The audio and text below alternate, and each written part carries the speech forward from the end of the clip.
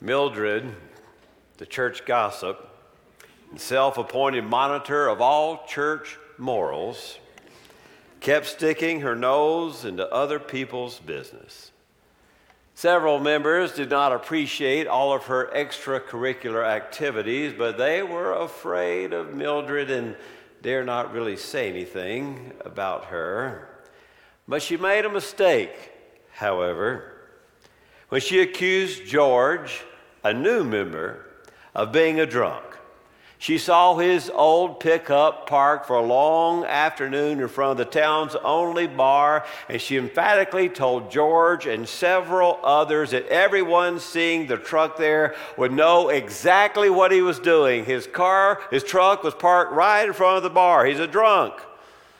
Now, George is a man of few words, stared at her for a moment, and just turned and walked away. He didn't explain, he didn't defend, he didn't deny. He said nothing. Later that evening, George quietly parked his pickup right in front of Mildred's house and walked home and left it there all night long. There is within each one of us an innate desire to direct, correct, and criticize the lives of our family and our friends, overlooking our own faults and foibles. We focus on the flaws found in those around us. Ignoring that 2x4 in our own eye, we want to help our neighbor get that speck or splinter out of his. What was true when Paul penned this epistle to the church at Rome 2,000 years ago is still true in windy West Texas today. What exactly is Paul saying in Romans 14? To whom is he saying it? And why is he saying it?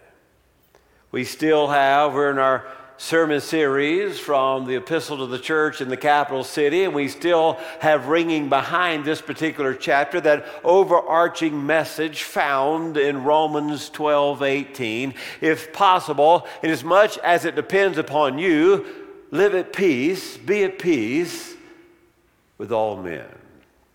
Well, the first thing I want you to see is we are to let God be both the judge and the jury. Verses 1 through 6. We're to let God be both the judge and the jury. Look at verse 1. Now accept the one who's weak in faith, but not for the purpose of passing judgment on his opinions.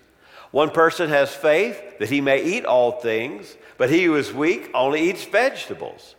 The one who eats is not to regard with contempt the one who does not eat, and the one who does not eat is not to judge the one who eats, for God has accepted him.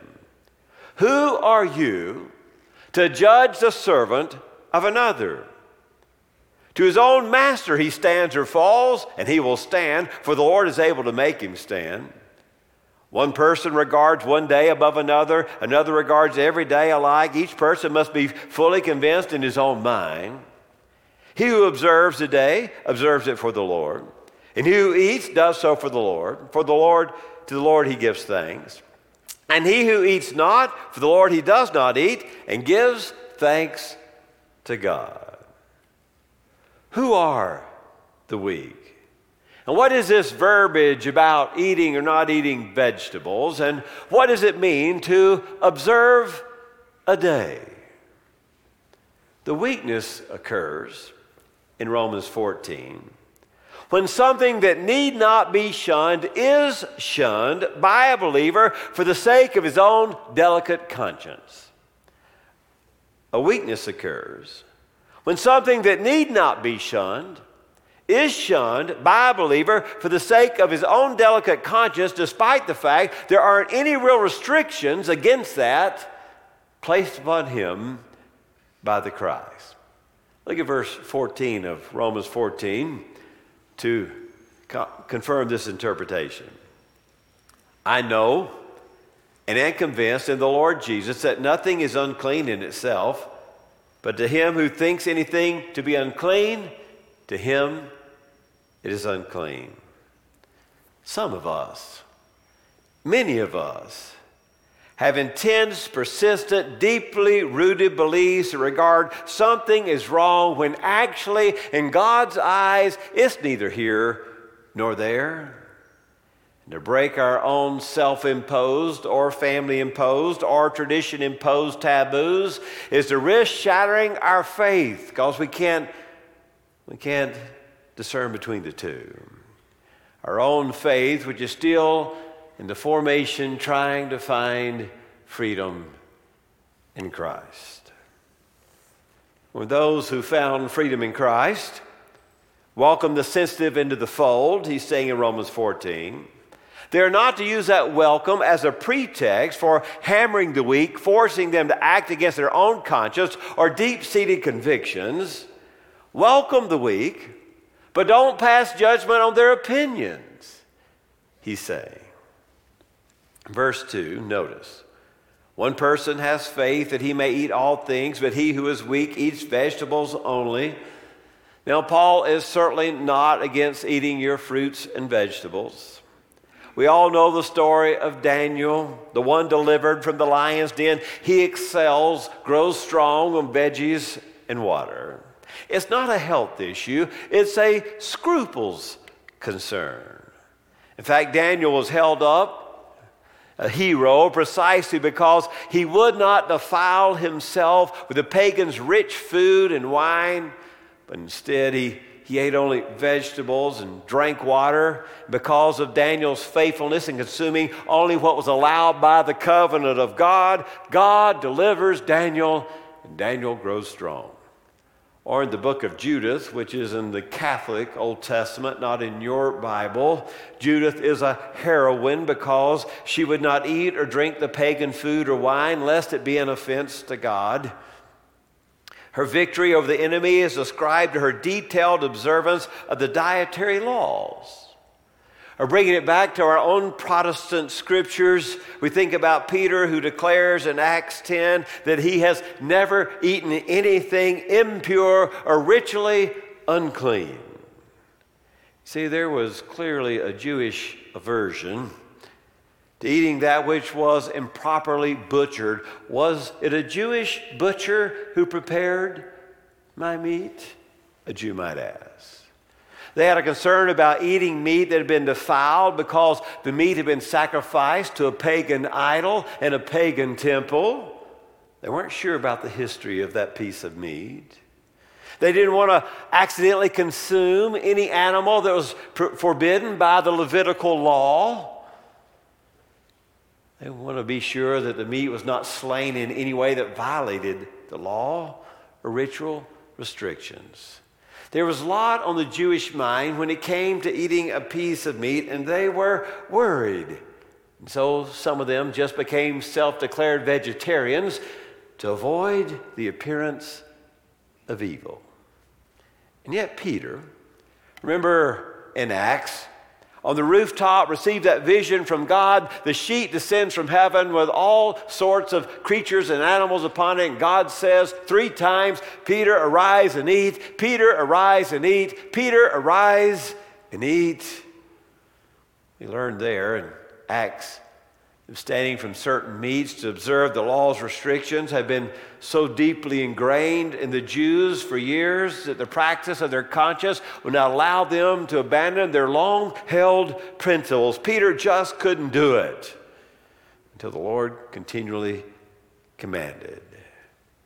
They felt it necessary to avoid any appearance of evil. Now, let me take you on a trip back to Rome, back to the first century. There's pagan temples everywhere, and the pagan temples are a center of the community. There's a restaurant associated with the temple. The meat is sacrificed on the pagan altar. Then it goes to the back door to the pagan restaurant.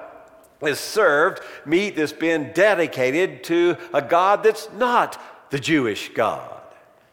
In fact, most of the meat markets connected right there to the temple, meat markets throughout the city, were supplied by the meat of all the sacrifices that occurred to the pagan gods, to the pagan temples. And so the Jew just says, if you don't buy your meat from the kosher market, you just can't be sure where it's been, what kind of meat it might be. You see, the pagan temples and their meat market was just part. It was sacrificed, processed, packaged, and served throughout the city. It was a money-making business for the pagan temples. And so the Jews asked the question, how can I be sure that this meat's not impure when I prepare it for my family? The Jew just couldn't be sure. Unsure of those Gentile meat markets, many of the Jews had simply just become vegetarians. They wanted to eat their meal with a clear conscience and make sure it was properly prepared meat. But it wasn't just a matter of mealtime scruples. It's more than that, isn't it? In verse 5, it says, one person regards one day above another regards every day alike. Each person must be fully convinced in his own mind. Paul, most likely here again, is referring to Jewish practices. Some Jewish Christians continue to observe all the Jewish holidays and festivals and holy days, and others would not. For Paul, even for Paul, it was a matter of indifference. What mattered most was whatever they decided, they did it in a way that honored the Lord. If they kept the festival, it was to honor the Lord. If they had liberty in Christ and didn't keep the festival, they did it to honor the Lord. Now, someone lounging around on Sunday morning saying Paul says one day doesn't matter from another day, he is not saying treat the day of the resurrection like any other day. It's not that. Paul was making a reference to the busy Jewish calendar that was filled with countless observable occasions. In the middle of this conversation about conscience in regard to holy days and kosher meat, look at verse 4. Who are you to judge the servant of another? In other words, let God himself be both judge and jury. For some reason, we can get awfully busy, can we not? Judging other folks and forgetting about our own faults. Paul's primary concern is to impart standards for when his fellow believers must treat one another in good conscience. When someone chooses something you think's wrong but is not clearly wrong in Scripture, matters such as dietary restrictions or festival day observances, Paul is saying, why don't you let God be the judge? Now, let me say quickly, Paul is not calling upon us to withhold all moral discernment in regard to our brother's behavior. There are other letters and other passages. In fact, in Romans 15, he's going to urge us to watch after the behavior of our brother, to admonish one another.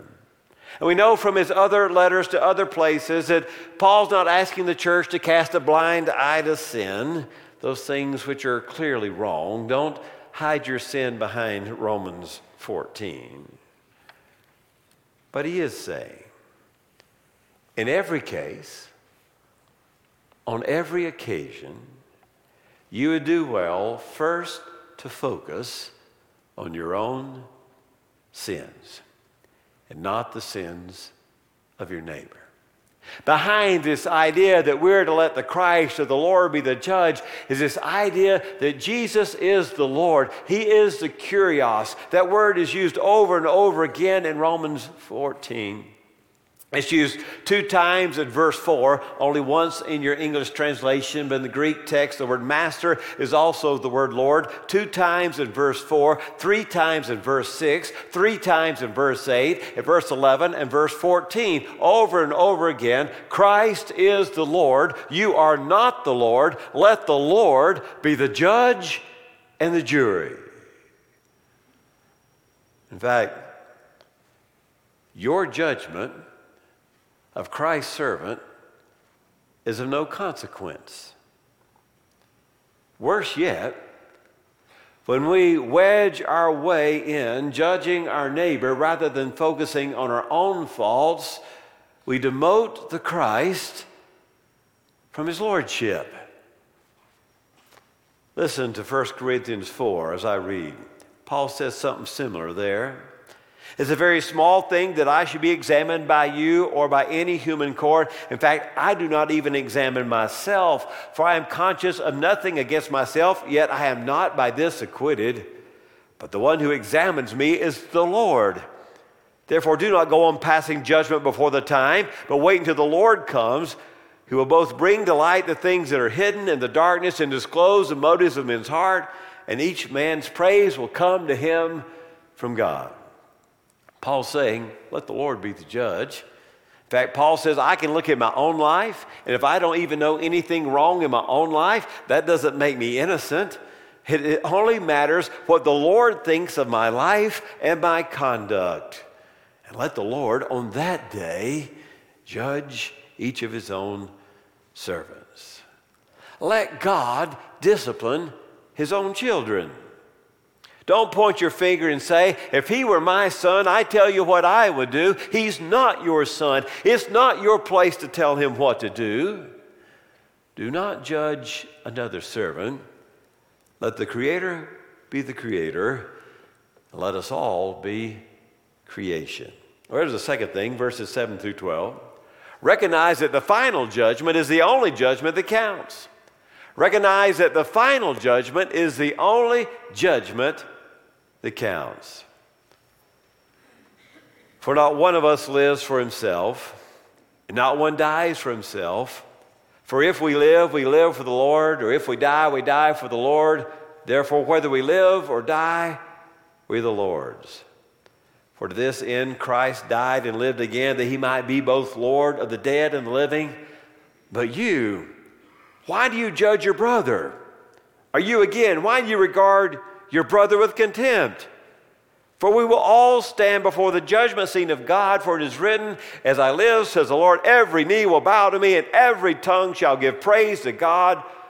So then, each one of us will give an account of himself to God. Now I want to take you back to a setting that might occur in the first century.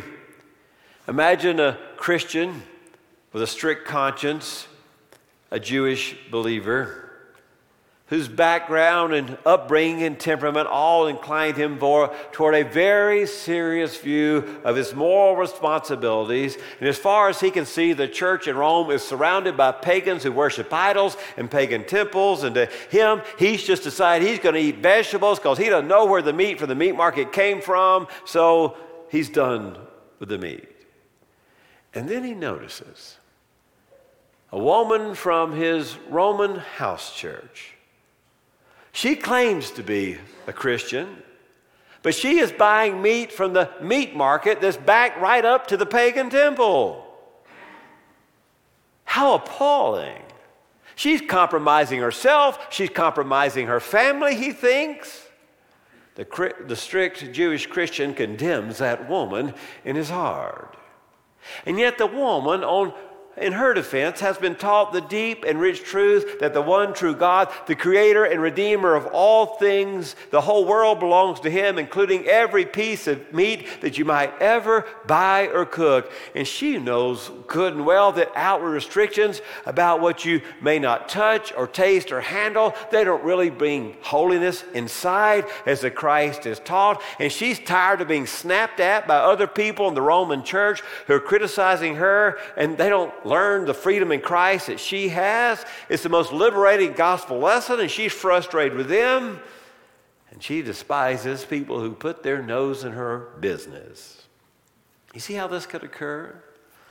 They're both natural reactions then and now, coming from a grasp of one aspect of theological truth. Both found their positions in the fact that the Lord is the Lord before them, and before the Lord every Christian lives, dies, stands, or falls. What Paul is saying, Why condemn a brother or a sister? When each one of us on our own day will stand before God, the judgment seat, and answer for our own conduct, I can be sure of absolutely one thing. On Judgment Day, God's not going to ask me why you did what you did. God's not going to ask you why I did what I did. God's going to ask Howie why Howie did what Howie did. You won't be answering for another. Paul's saying, you better worry about yourself. I call it the devil's distraction. The devil is really smart, isn't he? The devil never tells you that sin's okay.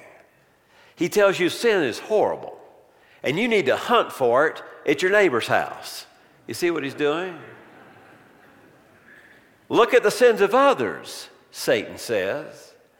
If the devil can get me to focus on your sin, and you to focus on my sins, your faults and foibles, you focus on my sins and shortcomings, then he's trapped us both. Oh, focus on sin, Satan says. Focus on the sins of your family and your friends. And then he knows that no one will walk righteously before God. Paul concludes that powerful passage from the prophet Isaiah in Isaiah 45. Every knee will bow and every tongue will confess Jesus Christ is Lord. Then verse 12, he ends with one more reminder. Stop judging one another, because each one of you will give an account of your neighbor. No, each one of you will give an account of himself to God. Worry about yourself, Paul is preaching. Here's the third thing I want you to see in Romans 14. Limit your freedom for the good of the group. Limit your freedom for the good of the group. There are some things that I probably could do that I shouldn't do because it might hurt you. There's some things that I probably could do in my freedom in Christ that I shouldn't do because it might hurt or offend you. Well, let's look at this section here, verses 13 through 23. I won't read it all, but let's begin in verse 13. Therefore, let us not judge one another anymore, but rather determine this, not to put an obstacle or a stumbling block in your brother's way. I know and am convinced in the Lord Jesus that nothing is unclean in itself, but to him who thinks anything is unclean, to him it is unclean. For if because of food your brother is hurt, you are no longer walking according to love. Do not destroy with food him for whom Christ died. Therefore, do not let what is for you a good thing be spoken of as evil, for the kingdom of God is not eating or drinking, but righteousness and peace and joy in the Holy Spirit. For he who in this way serves Christ is acceptable to God and approved by men. So then, who pursue the things which make for peace and the building up of one another, do not tear down the work of God for the sake of food, he says. You could do it. Perhaps you shouldn't do it because it might cause your brother to stumble. Are we going to insist, verse 15, our own rights and freedom? So we would destroy one in their faith, someone for whom Christ has died and risen again? Is your exercising your freedom and your rights more important than the brother for whom Christ has died? Paul's asking. Rather, verse 19, why don't you pursue things that make peace and build one another up? Insisting on your own rights is only going to cause a ruckus in the church. What Paul says in verse 14, that nothing in and of itself is clean or unclean, is an absolute shocking statement for a Pharisee to make. The Pharisee, Paul was well versed in all the purity laws, and he classified things and times and persons as pure and impure, and he focused on what could be eaten and how it had to be prepared and with whom you could eat it. He knew all the rules and regulations. Paul was a Pharisee of Pharisees. But that Pharisee says in Christ that nothing is unclean. A stunning about face. Peter had that vision, didn't he? What God is called clean, no man shall call impure. But Paul says, hold on. If it really bothers someone's conscience to eat certain food, then for them it is a sin because they're not doing it with a clear conscience. What Paul is saying is this, that in that first century church, the Jews could keep on being Jews and they could observe whatever dietary restrictions or festival days they wanted to observe. It was okay for the Jews to be Jews and to be Christians. And he was also saying it was okay for the Gentiles. They didn't have to become Jews and watch all the Jewish scruples in order to be a follower of Christ. He says they're both accepted by God. Don't ever allow your enlightenment to injure another. Don't do that which tears down in the body of Christ. Do that which builds up and brings peace. So there you have it, Gladys Kravitz. Close the curtains and keep your eyes in your own house. Or social media gossips who gander at everyone's pages, posts, tweets, and pics, searching for that sensational find of an uncovered sin. Don't be misled by the devil's distractions, trying to get you to focus on me and me to focus on you. Worry about yourself. Surprise in heaven. I dreamed death came the other night and heaven's gate swung wide. An angel with a halo bright ushered me inside. And there to my astonishment stood folks I judged and labeled as quiet and fit, of little worth, and spiritually disabled. Indignant words rose to my lips, but never were set free. For every face showed stunned surprise. No one had expected me. Let us pray.